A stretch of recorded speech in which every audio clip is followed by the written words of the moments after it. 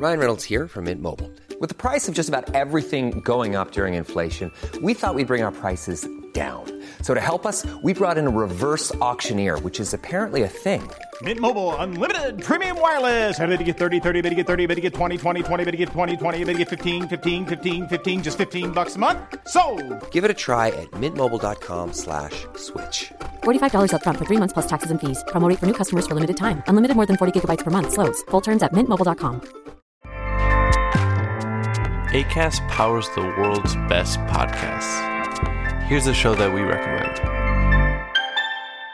Hey guys, welcome to Giggly Squad, a place where we make fun of everything, but most importantly, ourselves. I'm Paige DeSorbo. I'm Hannah Berner. Welcome to the squad. Giggly Squad started on Summer House when we were giggling during an inappropriate time. But of course, we can't be managed. So we decided to start this podcast to continue giggling. We will make fun of pop culture news, we're watching, fashion trends, pep talks where we give advice, mental health moments, and games and guests. Listen to Giggly Squad on Acast or wherever you get your podcasts. Acast helps creators launch, grow, and monetize their podcasts everywhere. Acast.com.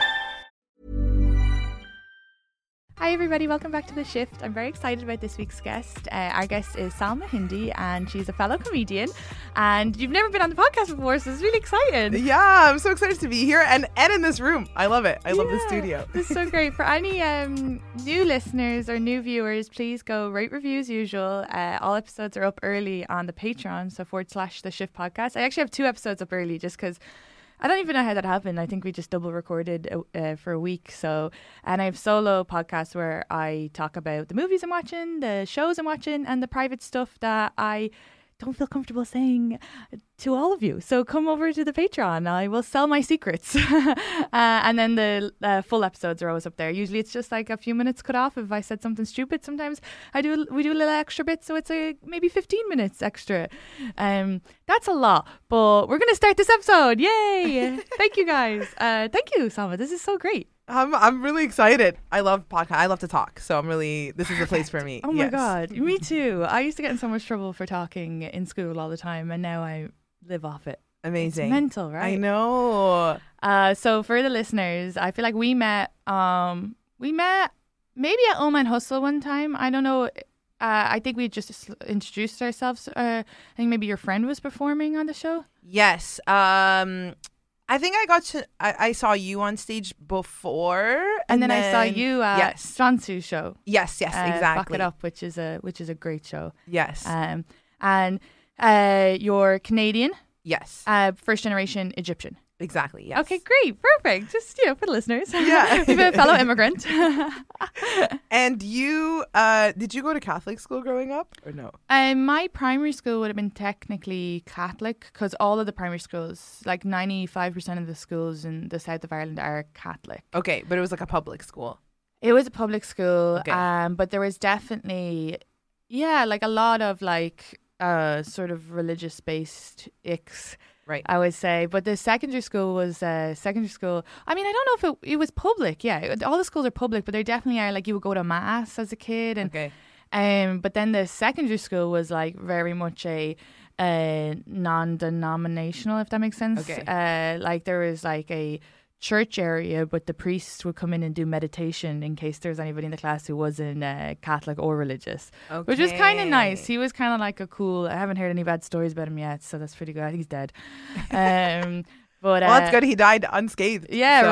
Right. So I remember thinking that was nice when I was like 14 or 15 doing the meditation, because I was like, oh, it's a nice way to like not make anybody feel, because like it would be predominantly a Catholic country, you know, right. And in the last few years it's become more Muslim, specifically Dublin. There's like 7 mosques. Now, when they say mosques, some of them might be just like spaces. I don't know, but I Googled it to show my friend this other mosque that my grandmother used to live by. Yeah. And when it came up, it came like 7 different ones. And I was like, that's like a big thing growth. for, especially like a predominantly Catholic country. And obviously there's Protestants, and then, yes, there's more religions coming about, or just non-religions. I think a lot of like Irish Catholics would more identify as a state of being, right? You know, like, because none of us really go to mass that much unless it's like a family event like Christmas or Easter, right? Some maybe do Lent and stuff like that, but for the most part I think it's more like you have a lot of guilt and shame, but you don't really know if you believe in the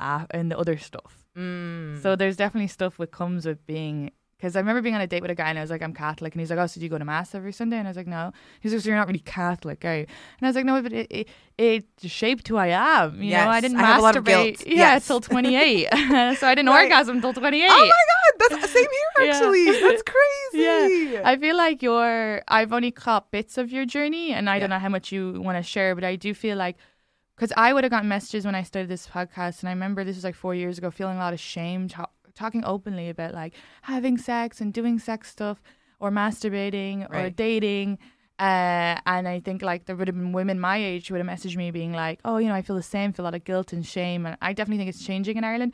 But I feel like that's kind of like what you're doing now as well. Like you're really like finding yourself and like doing like you know, I think you have to come across a lot of hurdles. Yes. Oh my God. Well, it's crazy because I didn't know that about you, but yeah, I also never masturbated ever till I was 28, literally when the pandemic started. And crazy. I attempted like a month before the pandemic started because I was by myself in a hotel in Vancouver, but I didn't actually like orgasm because I was scared. I was overwhelmed. I didn't know. I was like, what is happening in my body? It's just such a like overwhelming sensation. It's like, am I having a stroke? Yeah, literally, but like a self-induced stroke in like a part of my body that I've never touched before, like actually. And then I didn't obviously like talk about it for so long. Then like I lost my virginity. Like I tried to lose my virginity right after turning 30, but then I tried 3 different times with 3 different people. It did not work. My body just was not ready or didn't trust them or both. Like I pushed them out. I had this condition called vaginismus, which is like most highly reported in Orthodox Jewish women actually. But it's when you are so sexually shamed your whole life and then you gain this like physical fear of sex where your vagina just like tenses up, closes up, and you cannot let anything inside, not even a tampon. So I had to go see like a pelvic floor physiotherapist and use like a dilator set basically for a whole year until it was crazy. And I have a friend's sister, she couldn't consummate her marriage for 3 years because of vaginismus, and at the end they ended up getting a divorce. He left, and then Bastard. I know, and then my other friend, like I stopped asking her, like a very close friend of mine, but for almost a year she couldn't consummate, like vaginally, because of the fear, because of the shame and all that. So it makes a lot of sense. And we had long time ago, so during the pandemic, Riley Lasson was on and she talked a bit about it as well, and she's probably the first person I've ever heard talking about it. And then I've seen it on Sex Education, that show, which is such a great show. It was such a good show. And you know, while I was watching season 1, I also was struggling with trying to masturbate because I attempted so many times, but I was so in my head. I literally was like, where is the clitoris? Like I for some reason thought it was like the labia. Like I don't know. I had no idea about the female anatomy. And so him and he goes through the whole season trying to masturbate and not succeeding, also because he's in his head. And I was also doing the same thing. And then by the end of the season, he successfully masturbates. And I was like, no, you left me. You betrayed me. I'm still here.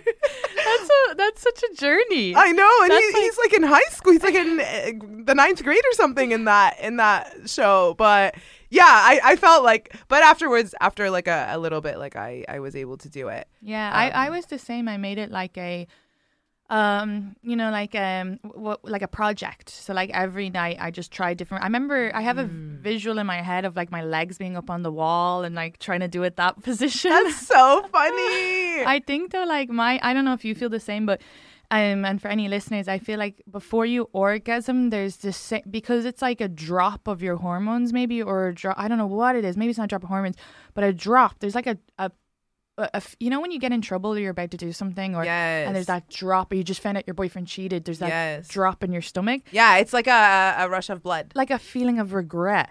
And so when you don't orgasm, you keep having this feeling of regret, like you've done something bad. So like every time I was having sex, I was kind of like, I don't know, it doesn't really make me feel good. I'm not really enjoying it. But once I learned to masturbate and get over that, the next feeling after that drop is like an explosion of satisfaction.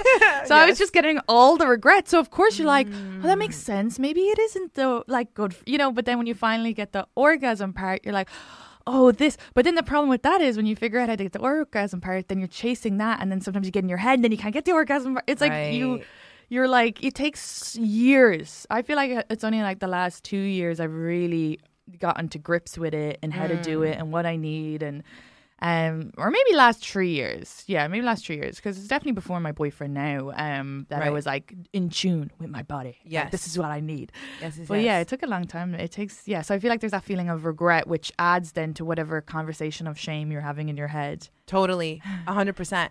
And it's interesting because I feel like, being in tune with your body requires practice and requires regular work. Like if I go like a long time without masturbating, or like even just spending time with my body, like breathing, meditating, doing yoga, I lose touch with it, or I tense up without realizing. And then I don't know, I feel like we kind of have a little bit of like this, like our impulse when we approach orgasm is to hold our breath and to tense up, but that's actually the opposite of what you're supposed to do. You're supposed to breathe and relax and really like surrender into it, and it might delay getting to the orgasm, but then it's like way more intense afterwards.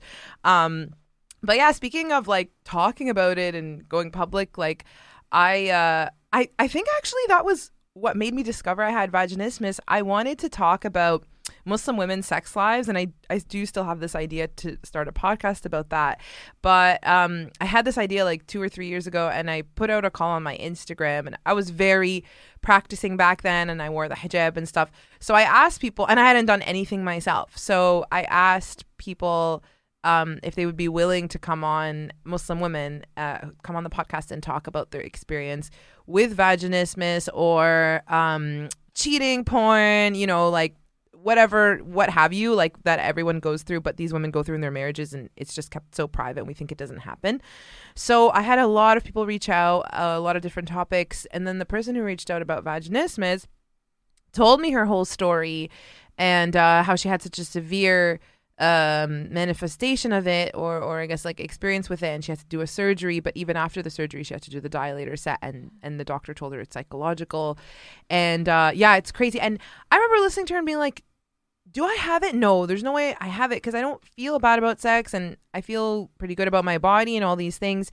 But I was like, you know what, let me just like try. So I think I tried, like, I don't know, putting something in there. I got the dilator set on my own, and I tried to put the smallest one inside, and it would not go in. It was so painful. So I went to see a pelvic floor physiotherapist, and she was teaching me how to breathe and kind of like time my inhale and exhale with like contracting and releasing. And she was just like, yeah, this is like classic case vagina. And I was like, oh my God. So yeah, it took me like a whole year to do that on my own before even kissing anybody, before even making out with anybody. Like I had my first kiss 2 weeks before turning 30. And what got you to the point that you decided, oh, I do want to kiss someone? And before, was it just like a religious element that you hadn't kissed before? Okay. It was religious, that I'm not even allowed to touch the opposite gender. And like for me, I didn't even shake hands. Okay. Yeah. I was very practicing. And I think like I was in a relationship too and everything. And I remember like being so turned on, but we didn't do anything except hold hands and like maybe cuddle, like watching a movie and stuff. But we did not, we didn't do anything. We didn't even kiss. How long were you guys together? 9 months. Okay. Like on and off. Yeah. And I remember him saying like, we have to get married first. And the plan was, in our mind, we were like, we're going to get married. So like, it's fine. And then I had my first sexual experience actually with a girl, with a close friend of mine, like end of 2020. I wasn't expecting it. And I was like, yeah, it just happened and stuff. But I remember she asked, she was like, can I kiss you? And I was like, no. I was like, that's too intimate. My friends were like, are you a prostitute? Like literally that's what prostitutes, that's what sex workers say. And I was like, I don't know. I didn't feel ready. And then after that, but like 2 years later, or I guess like, no, it would have been like a year and a half later, I was like, I will kiss anything. It was like a year later. Yeah. Yeah, I mean, it's funny because like I do meet like Christians here, and I didn't realize I just never thought about it. I didn't realize like Catholics. I just always thought there was Catholics and Protestants out of Christianity, and then you come over here and you're like, wow, there's a lot more sex. Yes. But like when you meet an extreme Christian, and I think when they meet me, they're like, oh, Catholic, you probably have, and I'm like, in Ireland we were kissing since we were play Beat the Slapper, which was you would try to kiss as many people as you could in a nightclub at 13. This was like an under 16s, so it's like a very different. So it's like kissing and stuff is fine, but like virginity, no. No, we would lose our virginity young as well. Okay. I would say that female masturbation was a real taboo. Okay. And then you were always shamed for maybe body count, or you'd nearly be quiet about your sluttiness, you know, and there would be a bit of like women shaming as well, or, you know, slut shaming. I do think that it's 100% changing in more recent times. Like Ireland's becoming super progressive. Right. And they're trying to step away from all like any hopefully, but any like misogyny or internalized misogyny or like because you know in 2020 they took a tampon ad off the television because they said it was too sexual. Oh, serious? Yeah, because the way she said grab it by the grip, not just the tip, but like I mean that's older people trying to get that off but things like that. So people did argue about that being like you shouldn't. Now it still got taken off the television, so there's obviously still, that's only 2020, there's still like work to be done, but it's definitely getting better, I hope, you know. Right. But there would have been a lot of shaming or just you know, or not believing women sometimes, and stuff like that, or like what were you wearing? There was like a assault case where they used their tongue in the defense, or like a girl who was assaulted and it was like, well, she was drunk, you know, so things like that. They're all stories in like modern, in the last few years. So right. But I still think it's better than places in America.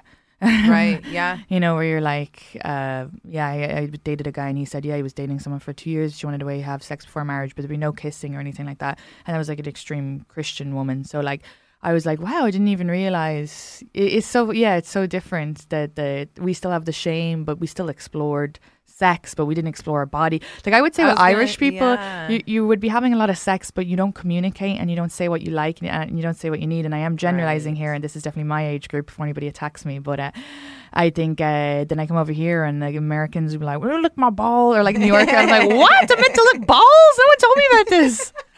Right. Oh my God. Yeah, part of owning it and like talking about it, that's honestly so relatable, because I feel like I couldn't even talk about my sexual experiences in the beginning when they first happened for so long. I couldn't even tell my closest friends. Like I think I told 2 of my closest friends, but I made it seem like it was a guy, like my first experience, and they didn't understand why I was upset, because the power dynamics are different, or like the dynamics are different with like, you know, female to female or female to male and stuff. So anyways, and then I realized like a lot of my frustration and my anger or shame following those events was like my shame in admitting that I liked it or that I wanted to do it again or something. Like it took me so long to be able, like even my last casual encounter, the one I was talking to Pat about, like I wanted to tell the person that I want to sleep with you like every day this week that I'm here, but I was like, I would rather jump off a cliff and murder myself or self-sabotage the whole thing, which is what I did, than to admit that out loud. It was just so much shame, but you don't even realize that counts. Oh, absolutely. I even think when I started the podcast and the co-host was like, I need someone to be really open, and he's like famous in Ireland, and I was like, I can do that. But I would wake up with shame after each episode, like, what am I? And I definitely think that I was putting a version of myself out there that's probably more innocent than I was, in regards that there's information that I was keeping close to my heart. Whereas like I was on stage tonight and I was saying like how many, like I have such a larger number than my boyfriend, like insanely larger sexual number, but it's just funny to admit that out loud.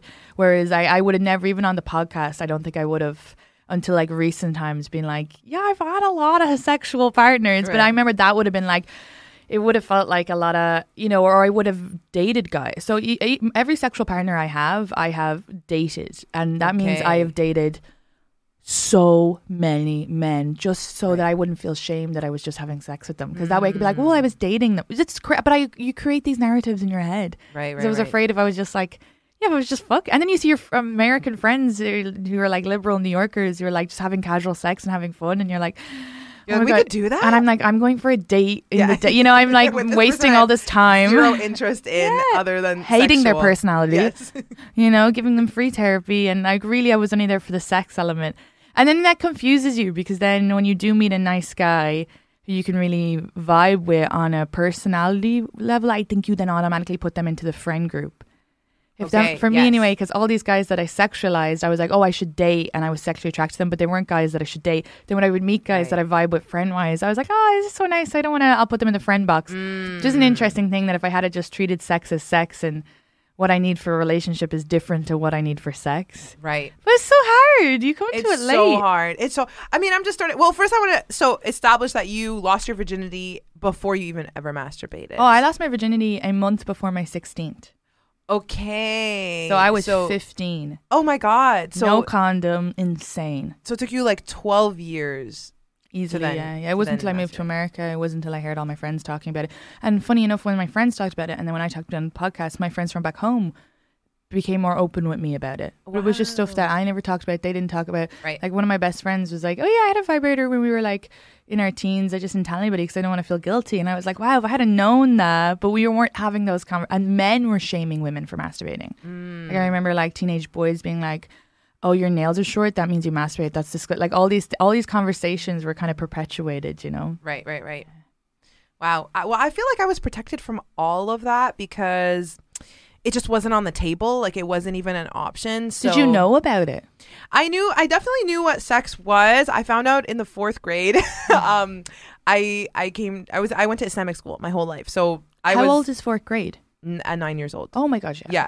So I was I was born and raised in a suburb of Toronto, Canada, called Mississauga, and it's like I grew up in Toronto, but I really grew up in like a cult, basically, like not an official one, but my family was very, very extreme, very closed off, and I only ever went to Islamic schools growing up, and they actually own and started an Islamic school that I went to, and my mom was the principal of. So this was in their school. I was 9 years old, and I remember going in one day, and this girl that had just come from public school. So people would send their children from public school to Islamic school as like a moral rehab. Oh, but the only thing that would end up happening is like that student would corrupt the rest of us. You know what I mean? Because you know what we do? I smoke cigarettes. Literally. So this one girl had just come from public school. And then she started this rumor about sex, basically, which was true. But she was like, all of our parents have had sex. That was what she said. And she said, so all of our parents have seen each other naked. And I remember, I love this girl. Yeah, she just wanted to stir up some shit.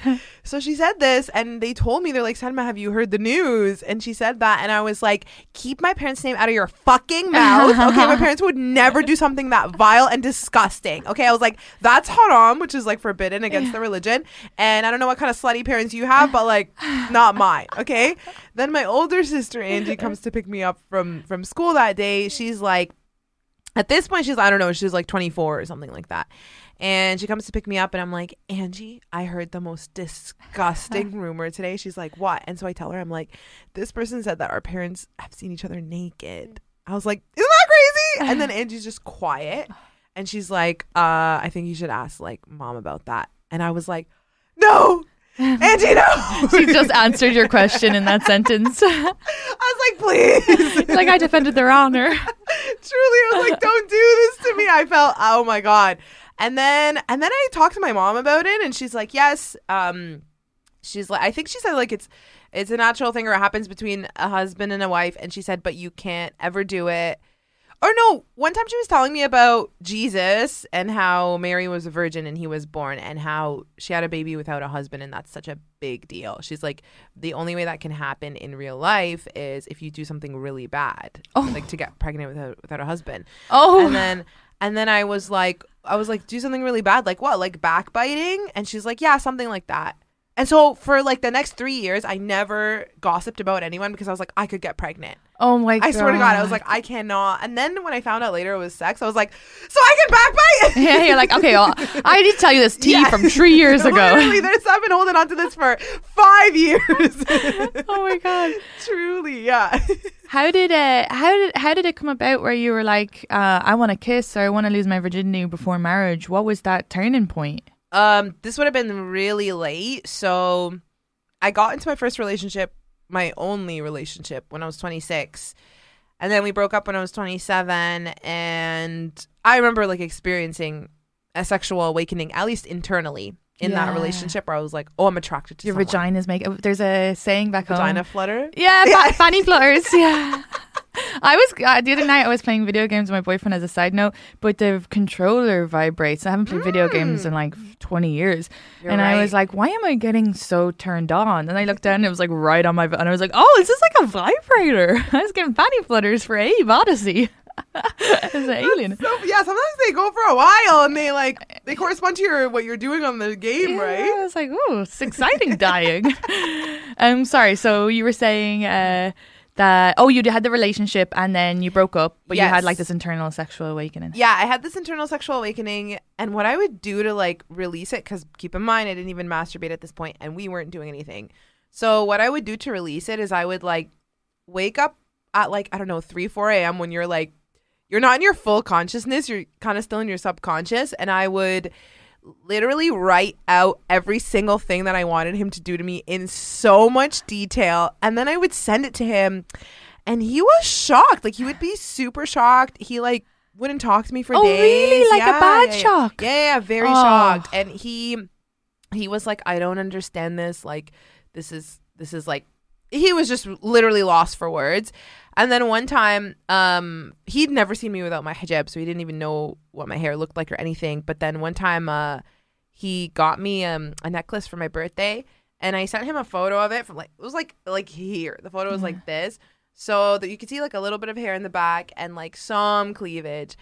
And he didn't talk to me for a week, and he literally was like, I feel so much guilt seeing this photo, and I internalized all of it. I was like so ready to be slut shamed. I was like, yes, you're right. This is not normal. This is not wrong. This is so wrong. Like, I'm not supposed to behave this way. Like, I was so confused. He had a lot of shame, and he was putting that on me. Oh, and absolutely. Glad that you didn't marry him. Oh, yeah. Because even like, if he's like, okay, I want to wait for sex before marriage, but you're sending those notes, he'd be like, can't wait to get married. He wouldn't shame you if he was able to do that when you get married. It feels, because if he was like, and that's stuff you would have wanted to explore after marriage. 100%. And if he's already shutting it down or shutting down the photo that's not even, because he could have been like, ooh, this makes me feel guilty. Maybe let's wait till, he could have done it in a much nicer way and still respecting his religion. But that makes me feel like a lot of, and he needs to work on himself. Oh, yeah. I mean, he's like married now with a kid, and I don't think those problems went away, but yeah, what if her hair slips out by accident? Or, like, I feel like he would also put that on you in other spaces.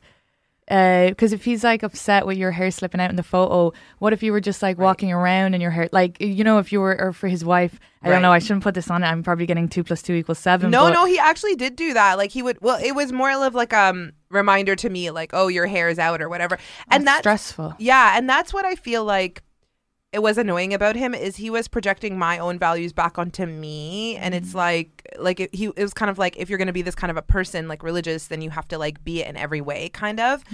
Because I remember seeing like a photo of him with white girls, and they had their arm around his neck and he had his arm around theirs, and I was like, what the fuck? Like, literally, you won't even hug me, but you're and he's like, oh, it's different in their culture. So it's like he treats everyone according to like what they're okay with. Do you know what I mean? But it's one so rule, hypocritical. One rule for you and one rule for him, because I do think if you were then to hug a white guy, if a white guy had his hand here, he'd be like, what are you doing? Totally. So yeah, that's very interesting. Yeah. But that was so after that relationship, I just remember coming out of it and being like, that was a nightmare. Yeah. It's what got me into therapy at the end, because I felt so much shame that I had like my first ever suicidal thought. It wasn't like, oh, I want to end my life. It was like, I don't deserve to be alive. Yeah. Like I have aired so terribly that I don't deserve to. And then I remember at that point being like, whoa, that was heavy and dark, and we are not okay, and we need to seek out help. And my friend Hodo at the time had just given me the contact information for her therapist, so she was kind of like a gateway drug, like, because amazing. So it was like I was one step closer basically. So I contacted the therapist and I was like, I need to see you immediately, and she was like, okay, is 4 weeks from now good? You know, they're like so busy. Yeah. So I kind of got through it on my own somehow. I don't know how, but then when I got to therapy, like, it was just crazy for me. Like, it took literally a team of therapists to convince me. They're like, we really think you should start to self-explore your body. And I would fight them on it. I was like, no, because I only want to experience that amount of pleasure with a man. Like, I want a man to be the one to make me feel that pleasure. I feel like I don't want to do it by myself. And I don't even believe that men can ever replicate the pleasure you can give yourself. Totally. You can Nobody do it can. with them. Yeah. But they can't. Yeah. Especially they can't figure out your body when you haven't figured out your body. Exactly. So. And that was the argument that they were coming in with me at. They were like, you won't even know how to direct them unless you know your own body. Yeah.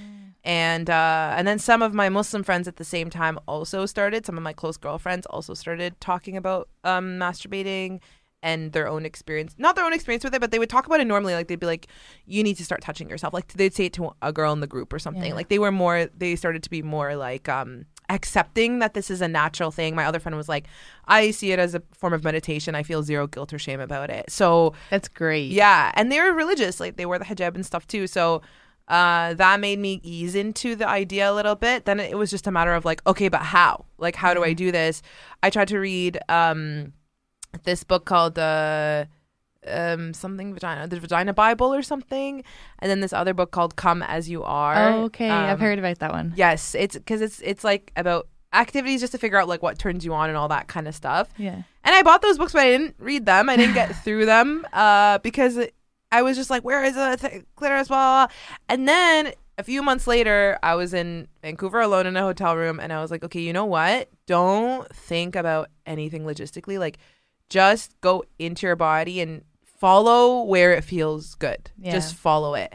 And then that's when I actually found the clitoris. And you're like, whoa, this I was like, feels good. I was like, this is intense. This one's way more intense than all the other touch points, I guess. And then and then it was from there that I like tried it, and then afterwards also my friend, the same friend, was like, here's a link to a vibrator, it's like the best one. I feel like my friends are always like 1 or 2 steps ahead, but they're constantly feeding me the information because they know like I am interested and I want to go down that route. So I got a vibrator, and then I literally have been using it ever since. And then I actually stopped using my vibrator in the beginning of December because I was like, I feel like I'm losing sensitivity, and like I want to kind of regain that. And I had only ever masturbated with my vibrator since. And then I was like, I don't even know if I can do it by myself anymore. Manually, analog. I don't know if I know how to do that. But then I did, and I was like, oh, this is so much better, because with your fingers, like, you're feeling it on both ends, and you're like, it's a lot more sensitive, basically. Yeah, and the clit is like quite large. It's like behind your vagina, so you're like feeling all these little other. For sure. It's so funny that it's like you were just driving an American car and then switched over to a European. You're like, what's this stick? Exactly. How do I use this? What's this extra pedal? Exactly. What are all of the different levels in between? And but back to what you were saying earlier, like talking about it and the shame that comes with that, especially doing it publicly, like in our field. I posted about sex for the first time, like 2 months ago, I think, where I talked about how I never masturbated. And I mentioned my sisters in it because they were the first time I ever heard anybody explicitly put a name to what masturbation was. And it my family cut me off. Like, I mean, they cut me off every year. There's like, some people have like a mating season. My family has like an ostracization season. Like every year they cut me off for something. So it loses its effect a bit. But this one was like a serious stance, because it also turned my siblings against me for the first time officially, which I mean, I was devastated, obviously, when it was happening, but another part of me was so relieved because I was like, we're just lying to each other's faces at this point, and we don't want to be accepting of each other. We want the other to change, me and them, and so but it was a huge. And then I spoke to my dad after that, and he was like, what am I supposed to do when someone calls me and says your daughter talked about losing her virginity on Instagram 2 weeks ago? And I was like, tell them the truth. Say that you're shocked and you're scared and you've never experienced anything like this before. And then my dad was like, I was vomiting last night thinking about how you did a major sin and feel no remorse about it.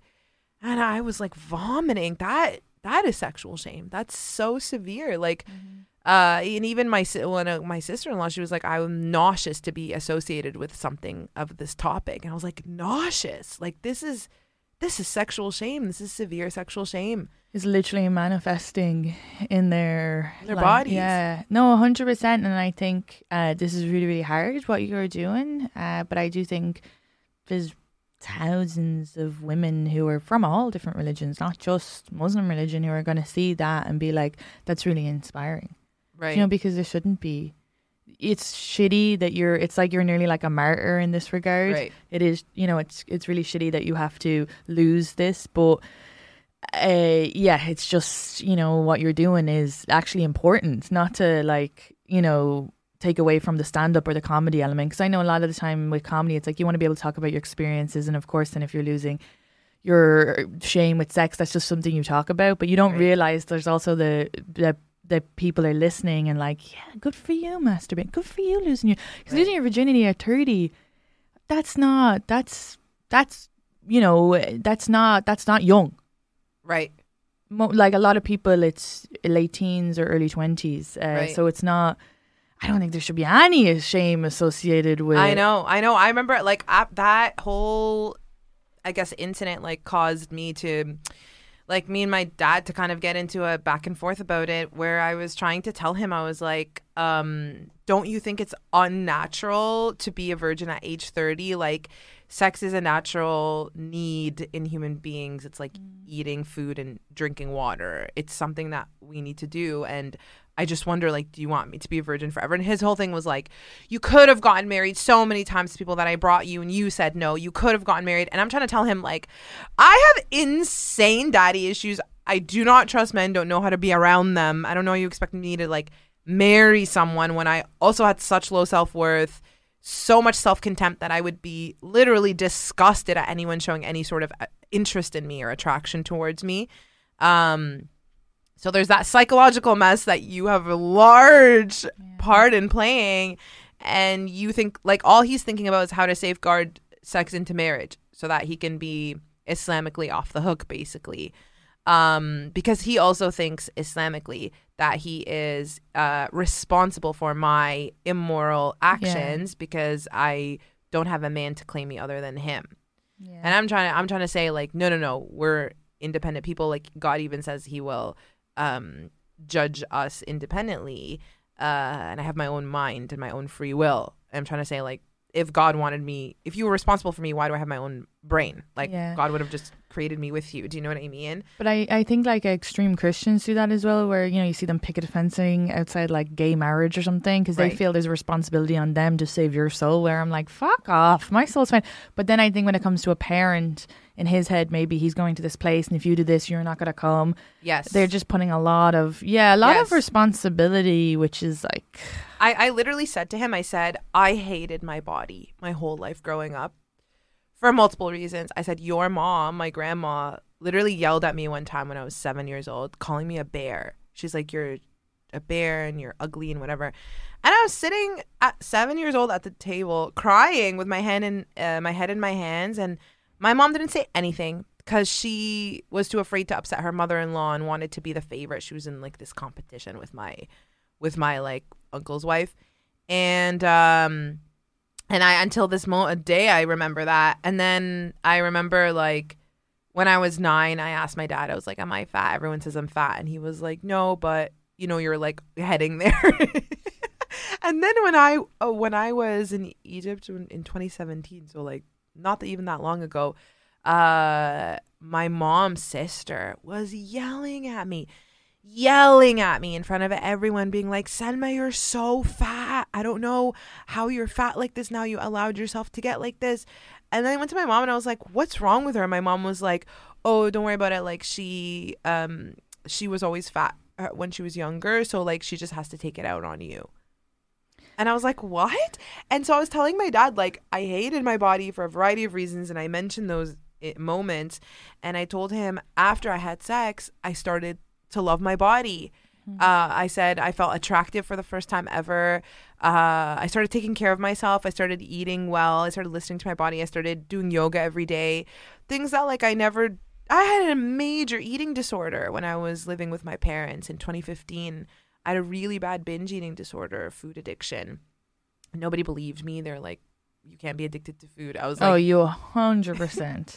Yeah, I was like, I know what an addiction is. Yeah. It's like, it makes you, it's the, I read up about it recently. I don't have, but I would have the opposite where I don't eat a lot. Right. I put on weight when I first came over here and then I lost it. It was just the salt in the food. Okay. So many people complimented on me on how much weight I lost that I think it got in my head a little bit. Yes. And then when I would see food, I would be like, was it this? Was it these chips? Was it these fries?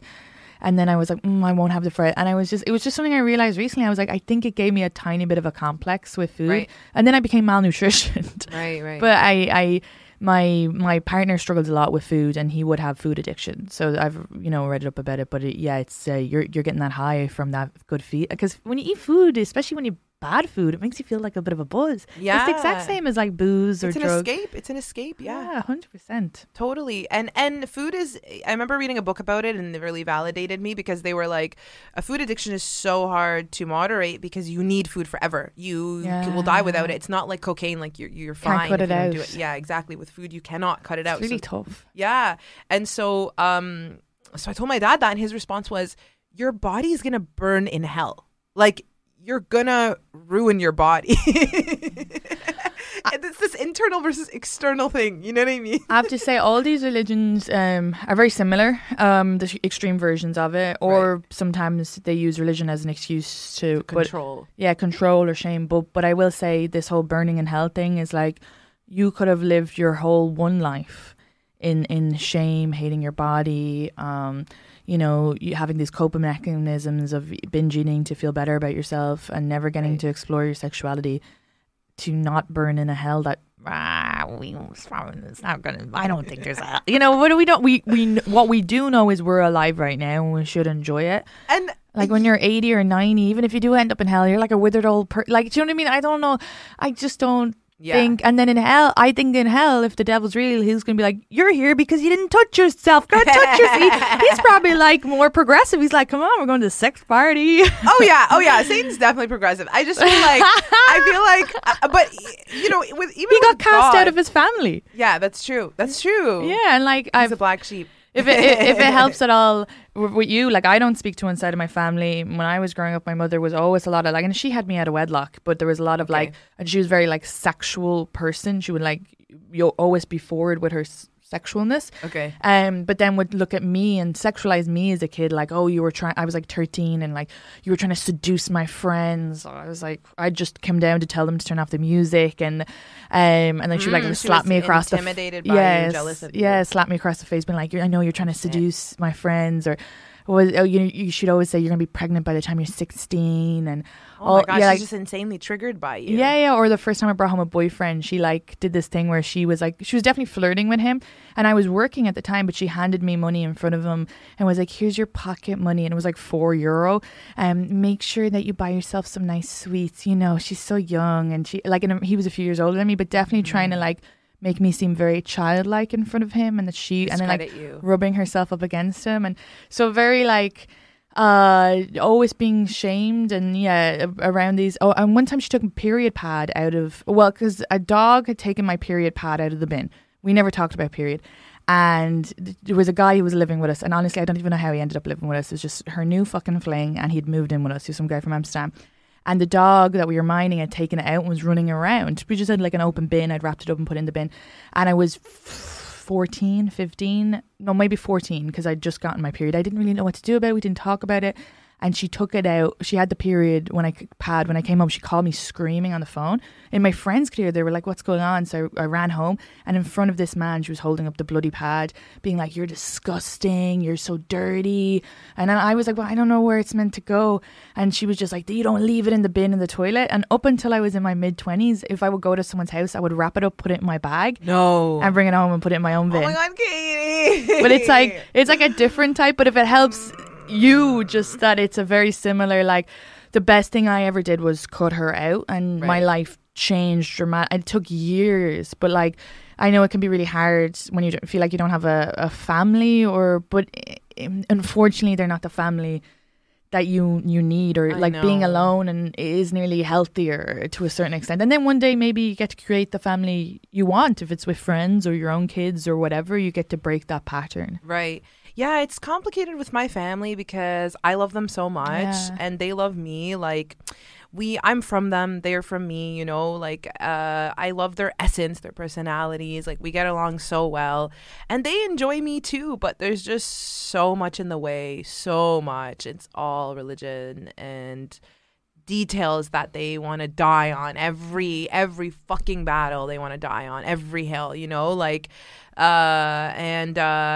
it's exhausting. There's no leeway for any sort of compromise, because if he allows things to slide, then he loses control of the whole family, all like 27 members of probably them afraid the sisters. And I think too, maybe when you mentioned your sisters, and we forget in comedy, because we're just talking about our experiences and that involves other people. Right. But then once they hear them, they're like, I didn't sign up for this. I didn't. Exactly. They were like, do we need you to sign an NDA? But my whole thing was like, maybe just don't fucking shame a 15-year-old then. Also, like, I'm sorry, do you want to like retroactively sign an NDA from when I was 15? Because a lot of times when my family gets upset about things, they're like, it doesn't sound like they're upset that I talked about it. It sounds like they're upset that it happened. So it's like, okay, well then why did it happen? You know what I mean?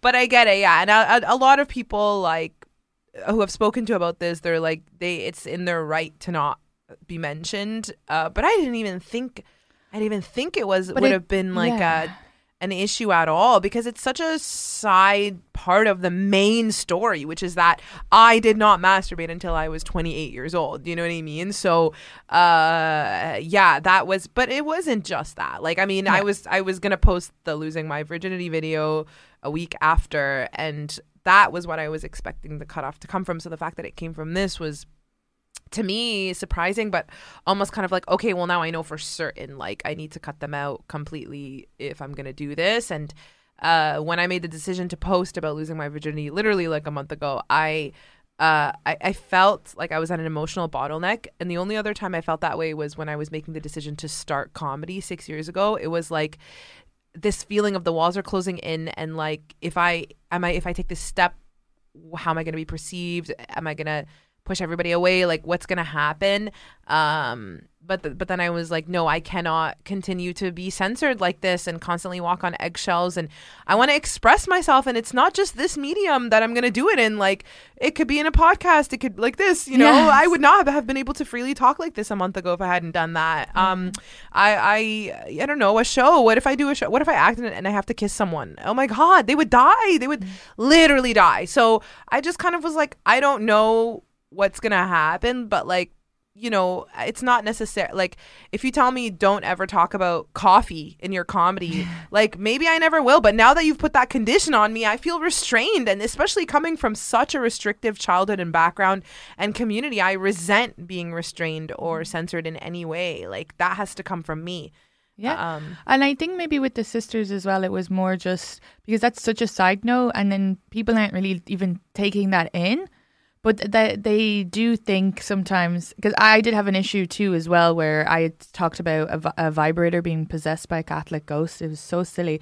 But it got sent around my youngest sister's school, and she sent me like an email kind of thing, like about like, we don't need to hear about your sex life, and like, I'm getting shamed for this, and nobody needs to know, like, that's dirty, all this stuff. But she was young, and then my dad was kind of like, yeah, maybe like be careful what you post. And I got so defensive because I was like, I'm in America, you know, in my head, I'm like, I don't even have a mother. I don't even talk to this. I'm not this is what I want to do. I finally found something I want to do. And if I want to talk about sex, and he was like, you talk about it on podcasts, but maybe be careful posting it. And I just like got really defensive with him because that also got defensive because I was like, okay, you're sticking up for my little sister who really there should be no shame around a vibrator. And it's a Catholic ghost. Right. There's no ghosts. Right. But anyway, there should be no shame. But also it pulled out this thing where I was like, you didn't stick up for me. You weren't there when my mother was shaming me. Do you know what I mean? So it was like all these like different layers.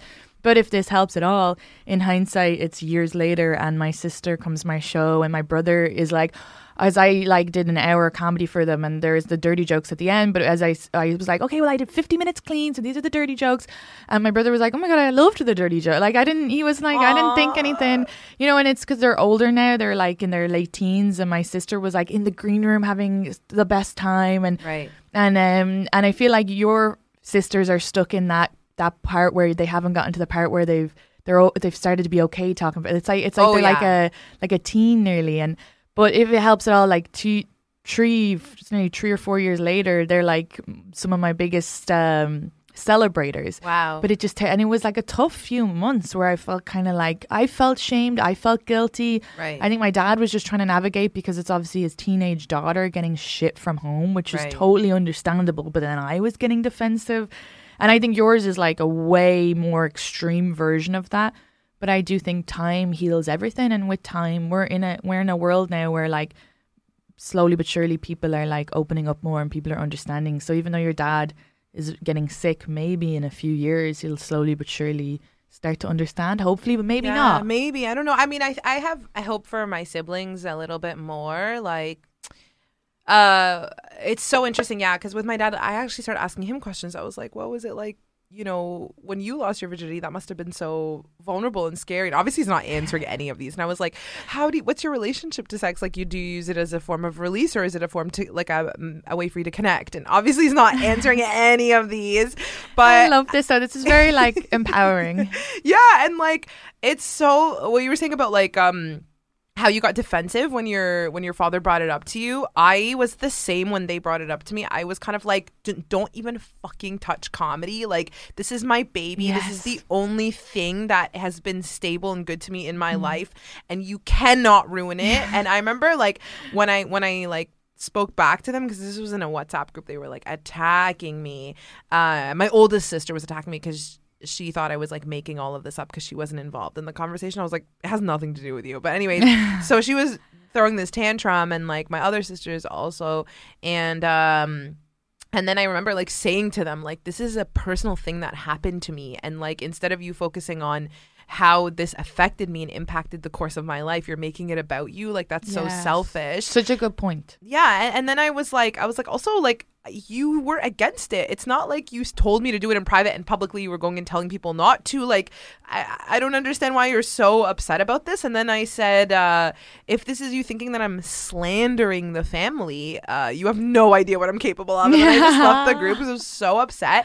And immediately afterwards, I went on Google and I Googled a bunch of like tigers or lions roaring to like protect their cubs, like this inner child, like I'm protecting my inner child and I'm like pushing you away.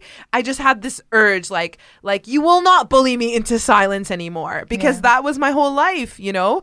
But yeah, it's like, and then with my siblings, so the two siblings that I'm closest to, who are very sweet, and I know that they genuinely love me, but they're just afraid. They've never seen anything like this before. My brother came to visit me in August, and my friend who wears the hijab and is practicing, and is a close friend of mine, she had just written an article for Modern Love in the New York Times, and she was talking about how she wanted to be touched at 27, and she invited this guy over from her work who she knew had a crush on her, and then at some point they kissed, and she said it was magical, whatever. And my brother comes in guns blazing, being like, I cannot believe your friend wrote about this, and she's publicizing her sins, and she's talking about why did she say it was magical? Now she's like normalizing this and encouraging others to do it, blah blah blah blah blah. And I'm like fighting back with them. It was him and his friend, and being like, this is a natural a natural need for humans to have, whatever. And then I had a show that night, and they were like, can we come? I was like, no, it's sold out. And then I remember having beers in my fridge that a friend had brought for my housewarming party, and I put all of them in a bag, and I went to the beach, and I was like, you guys need to take this. I was like, I have a religious brother at home. Because everyone was like, why are you giving out beer? They were like really skeptical, and I was like, I have a religious brother and he cannot see this, and they were like, that's the weirdest thing I've ever heard in my life. You can't be lying. And so they all took it. But then the next day I had another show, and my friend of mine had come in from town. And at this point, I was talking about like losing my virginity and hooking up and whatever. And so my friend, I was like, come with me to this show. Maybe we can get you a spot. And so then my brother was like, can I come? And then I was like, well, it depends. Like, are you ready to hear my haram material, like my non-halal material? And he was so shocked. He was like, what happened to you? You used to be like Seinfeld. I was like, I love how he thought I was like the best comedian. You know what I mean? Yeah. And then he was like, and then he was just so shocked. And I was like, like, you guys clearly are not ready for it, given how you were so judgmental of my friend. And then he was like, what? I wasn't judgmental. Like, he was literally surprised. Anyways, and then, so he hadn't heard it. And then, the last few times I've gone to Toronto, I've seen my sister, and every time I'm trying to tell her about this, just because I want to talk to her about this. I want to, not even like to tell her the jokes or whatever. Like, I want to talk to her about this part of my life. She pretty much like the equivalent of plugging her ears and starts screaming, like just is not ready to hear it.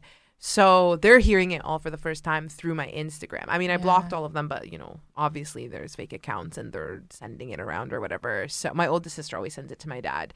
So I just don't know how to tell them. Like, I did this ayahuasca journey in Cairo for 3 nights a couple of weeks ago. And it was my first time doing ayahuasca. It was so powerful. And on the first night that I did it, I thought about this girl that I knew in the 4th grade, actually, when I was 9. And she was one of the girls who talked about sex. And she had an older sister who was a few years older than us. And that sister, she got cancer when we were teenagers and just died suddenly. And I felt like, I just remembered her, and I felt the pain so strongly, so heavily from her death. Like, I felt like it, because she deteriorated like so quickly. And I felt like her death was like the accumulation of intergenerational trauma just all in her, and she didn't want to die, and she died. And I just felt the pain so strongly. And I was like, how did her sisters like give themselves the permission to feel joy after her death? Like, that must have been so hard and whatever. And then I started thinking about it, and I was like, oh my God, my siblings feel the same way. They feel the same pain. To them, like, their youngest sister died because I changed so severely. And then I couldn't handle it anymore. I got up and I started vomiting in the trash bin. I started like, the feeling was so awful. I just started vomiting. And then the ayahuasca, like, she like spoke to me. She was like, say what you need to say. And I was like, no. I was like, I'm too embarrassed. There's other people around. And then she was like, okay, well then just keep vomiting. So I kept vomiting. And everyone had advised me beforehand. They're like, don't fight her. Like, if she tells you to do something, just do it. It'll make it easier for you. So I was vomiting. And then, but I was vomiting, and I took this stance like as if I was like giving birth. Like, I opened my legs and I was like, I'm not afraid, I'm open. And then I was vomiting, and then she's like, just say what you need to say. And then I just screamed out loud in the room. I was like, she's dead, the old me is dead. And like, immediately I felt so much light rushing through me. And I was like, oh, it feels so good to say that. And then that's it. Then I just like slept for the rest of the night. That's amazing. Yeah, it was crazy. But I almost want to like tell my siblings this, like, to say, I don't know, like, you have to grieve her because she's not coming back. I feel like my mom is waiting for her to come back. My brother, my sister, like, they're all just kind of like, I think the ones who are most upset and angry at me are the ones who kind of know that it's not gonna change, or I'm not gonna come back, basically. But the other ones are just waiting for it, and it's sad though. Yeah, it's so sad, because it's like they're waiting for a part to come back, but you're still, like, I know that part of you is dead, but you're still you. It's always you. The only part that's dead is that you're not extremely religious. Right. You don't have shame. You express yourself. You've found an identity. You've found, you're speaking out loud, but like, your personality is still like those things that when you played video games or when you played, so it's a pity that they've connected the two and can't separate that. Yeah. I I feel like when I'm with them, I mean, my brother must feel this, and maybe I'll appeal to that part of him. I was so awful when I was younger, especially to him. I was so moody, so judgmental, so self-righteous, so controlling. I used my brother, who was immediately older than me, the one who was like shocked at my friend and stuff. I used him as literally a dumping grounds for all my anxiety, all my bad emotions, because he was the only outlet that was safe that I could do all that and he wouldn't react. But he resented me for so many years. He thought I was a bad person. And then when I started to change on my own in college and, you know, actually started to maybe tend to my own needs and stuff, I apologized to him a lot, and he would see me being wonderful with other people and with him, but he was like, this is fake. You're just putting on a show. Like, I know what you actually are, which is like a horrible monster. And obviously as the years have gone on, I've just become lighter and just become so much happier and just so much freer, right? And as a result, I'm so kind to everybody, and I have like an endless well of love to just give everybody. Yeah, you're happy. Yeah, exactly. True self. Exactly. And he must feel that. Like, he knows that I'm different to be around, you know? Like, so I wonder, like, in his mind, it must be confusing. Like, she's so much funner to be next to and to literally just, you know, exchange energy with, but she's less religious, so it's not making sense. Do you know what I mean? Yeah. So I don't know. Maybe I can just like, I'm trying to appeal to him or ask him, like, do you think it's related in some way? At least me taking the lead of on my own life. Yeah. Well, I do think it's very inspiring, and I think the fact that you're sticking with it and you're not, you know, you're being you, and even the way you dress. Right. Because I found when I met you at Chansu's birthday, I was like, oh my God, her outfits are so cool, and like, it's such a great outfit. I want the confidence to dress like that. So to hear you speak about how like you wouldn't have maybe been even more revealing clothes, or like because your clothes are like cool. Right. Yeah, it's like a statement. It's like you're just you're an individual. So it's amazing to see that's a journey. And you know, and I'm sure like even for like, what was the point where you decided to stop wearing your hijab? Yeah, that was in the beginning of 2021. I had started rethinking, honestly, organized religion in general. My relationship with God was really weighing down on me. I think I realized I had gotten to a point where my relationship with God was very transactional. It was like, okay, I won't shake hands with boys. I won't drink. I won't do all these things. But you have to reward me in exactly the specific way that I want at the exact specific time. And if you don't, then I resent you and I'm a victim. Literally, that's how it was. Or I would turn to God whenever I didn't want to feel shame, kind of like a drug. And then I felt like externalizing divinity really made me feel helpless. Like, I have zero control or power over my life. I'm not co-creating any of my dynamics. Like, it made me feel like I'm so helpless to anything that God wants. And I think, I think my therapist challenged me a bit to be like, what would it feel like if you internalize divinity, like God is within you instead? And I was like, oh, I would feel a lot more empowered. Like, I just have to sharpen my intuition instead of like begging to be chosen or something. Well, that would feel at a loss then as well, if you're always waiting for someone to tell you what to do. Yes, exactly. I'm at a loss constantly. And then I remember watching this YouTube video by this Egyptian YouTuber in Arabic, actually, where he talked about the origin of hijab and his opinions about it. And he was citing a lot of sources. And I was like, oh my God, yeah, I never knew a lot of these facts before. And then he talked about kind of like the Islamic version of the Vatican. It's called Al-Azhar in Cairo. And it's where like the newest, I guess, like, I don't know, we call them fatwa in Arabic, which is like Islamic rulings are released or whatever, or laws or opinions. And so he was talking about slavery and how Islam was pro-slavery until the UN abolished it. Then Islam was very anti-slavery, and same with music. Initially, music was very forbidden. In my household, for example, we were not allowed to listen to music growing up. But then now there's new opinions from Al-Azhar saying that music is actually good for the soul. in moderation, etc. And he was saying, like, what if you wear the hijab and then the day after you die, they're like, actually, hijab's not mandatory, and until now is not really agreed upon as to like exactly what it entails. Then will you have wasted your whole life? And I remember watching that video and being like, you mean to tell me religion is political? I didn't actually have no idea. It literally took me 30 years to like figure that out. And this YouTuber has sought asylum from Egypt. He's somewhere in Europe, undisclosed right now, because he challenged one of his professors at the American University of Cairo about homosexuality. The professor said that it's a nurture. Nobody's born gay. And he said, well, the World Health Organization actually challenges that. And they arrested him.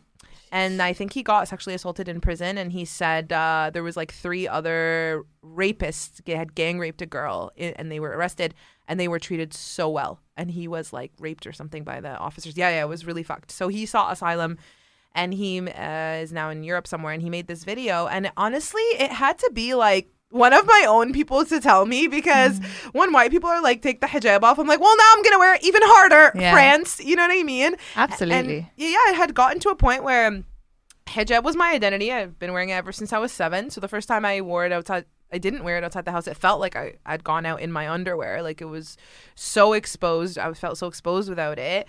It was a means to gain instant credibility in my community. Like, if I challenge anybody religiously or whatever, and I back it up with a lot of facts and information, and I'm wearing the hijab, it's like people will listen to me. And then it became a political resilience, symbol of resilience against racism in the West. And I mean, we experienced so much of it after 9/11 growing up here. So at the end, I realized, I'm doing it for everybody other than myself. Yeah. And I don't know who I am without it. So it was the day I made the decision, I was like, this is going to be the hardest fucking thing I ever do in my life. But we have no option. Something about me and authenticity is like, girl, it's just a matter of time, but you got to do it. And then I have this anxiety of like, okay, let me just get there as soon as I can, and then let the chips fall where they may, basically. Yeah. I mean, I think that's amazing. And I think, like, of course, if you're doing anything because it makes you feel comfortable or closer to but if you're doing it for other people or other reasons, and like, even with like, hijabs being associated with Muslim women, Irish women wore headscarves up until like the 90s or the 80s, it was a big thing to cover your hair. It predates Islam, yes. Yeah, so like, hair has always been sexualized. Even now, me having long hair, I think men related to like porn or whatever. Really? Oh, yeah, because long hair pull it. Oh, for sure. Mine's a little shorter now. It used to be a lot longer, but I definitely think hair, that's something. But like, I love having long hair. I'm not going to not hide it because I'm, but of course, if someone wants to, then once it's your authentic self and you're doing it. But I love that you were feeling that it wasn't really for yourself anymore, and that you're being who you want to be is amazing and really inspirational for anybody. Thank you. Listening, of course. Yeah, I remember at the beginning I was like, am I funny without it? Like, who am I? I didn't know if any of my jokes would translate. I didn't know who I was at the core. So for me, it was a challenge into like self-discovery once again, or actually like figuring out who I am. Am I a good person? Like, I always thought a good person meant pray 5 times a day, wear the hijab, listen to your parents. I don't know what is a good or bad person outside of that. So to me, it was a lot of relearning for sure. We have to wrap this up, but thank you. This was really amazing. Thank you so much for sharing. Oh my God, thanks for having me. Oh my God. No, really, really amazing. I have a couple of things to say. Firstly, I did watch your TED Talk, Why People Pleasing is Hurting You. So I'm going to put a link because we didn't get to talk about it, but I would say to all the listeners, watch this, because everything you said about codependency and trying to find validation outside, and as a recovered people pleaser, I really related to it. And then I was like, I could send this to a few people. So do watch that. And then you have an album called Born on 9/11. Yes. You were born on 9/11? Yes, I was. Okay. So people, I'll put the link in that as well. And where can people find you? You can find me on Instagram, Salma.Hindy. And I don't know if you have a lot of listeners from Ireland, but I'm going to be doing the Edinburgh Fringe Festival this year in August. My show is called Parallel, and it's going to be with a close friend and comedian, Danielle Deludi. So they can check that out. That's a whole other story. I would have loved to talk to you about that and It's about how we both had basically similar upbringings I was in a Muslim household. She was in a Jewish household. Oh, great. And yes. I was, taught anti-Semitism and her Zionism, and then kind of how we left that and we left our careers of engineering and law and found each other in comedy, and us choosing each other, us choosing love over fear, which our parents chose, in and of itself is already so healing. I love that. Yeah, so they can find me on Instagram, salma.hindy, or my website, salmahindy.com. Amazing. And please sign up to the Patreon /The Shift Podcast. And thank you, Pat. His handle will be in the description as always. And I knew I to go check out your videos on Instagram, because you have videos about dating on Minder, right? Wasn't that it? Oh, yes. And then I put a note because I was trying to watch it, but I actually only got time to watch the TED Talk. But I'll definitely go back. But yeah, there's obviously a lot that people can go and check on your Instagram. Yes. And I love you all. The #1 selling product of its kind with over 20 years of research and innovation. Botox Cosmetic, out of botulinum toxin A, is a prescription medicine used to temporarily make moderate to severe frown lines, crow's feet, and forehead lines look better in adults. Effects of Botox Cosmetic may spread hours to weeks after injection, causing serious symptoms. Alert your doctor right away as difficulty swallowing, speaking, breathing, eye problems, or muscle weakness may be a sign of a life-threatening condition. Patients with these conditions before injection are at highest risk. Don't receive Botox Cosmetic if you have a skin infection. Side effects may include allergic reactions, injection site pain, headache, eyebrow and eyelid drooping, and eyelid swelling. Allergic reactions can include rash, welts, asthma symptoms, and dizziness. Tell your doctor about medical history, muscle or nerve conditions including ALS or Lou Gehrig's disease, myasthenia gravis, or Lambert-Eaton syndrome, and medications, including botulinum toxins, as these may increase the risk of serious side effects. For full safety information, visit BotoxCosmetic.com or call 877-351-0300. See for yourself at BotoxCosmetic.com. Acast powers the world's best podcasts. Here's a show that we recommend. Hey guys, welcome to Giggly Squad. A place where we make fun of everything, but most importantly, ourselves. I'm Paige DeSorbo. I'm Hannah Berner. Welcome to the squad. Giggly Squad started on Summer House when we were giggling during an inappropriate time. But of course, we can't be managed. So we decided to start this podcast to continue giggling. We will make fun of pop culture news, we're watching, fashion trends, pep talks where we give advice, mental health moments, and games and guests. Listen to Giggly Squad on Acast or wherever you get your podcasts. Acast helps creators launch, grow, and monetize their podcasts everywhere. Acast.com. And thank you so much. And rate, review. Oh my God, loving all the reviews, by the way. Thank you guys for delivering. And yeah, go check you out. This is great. Okay, let's go. Okay, bye-bye.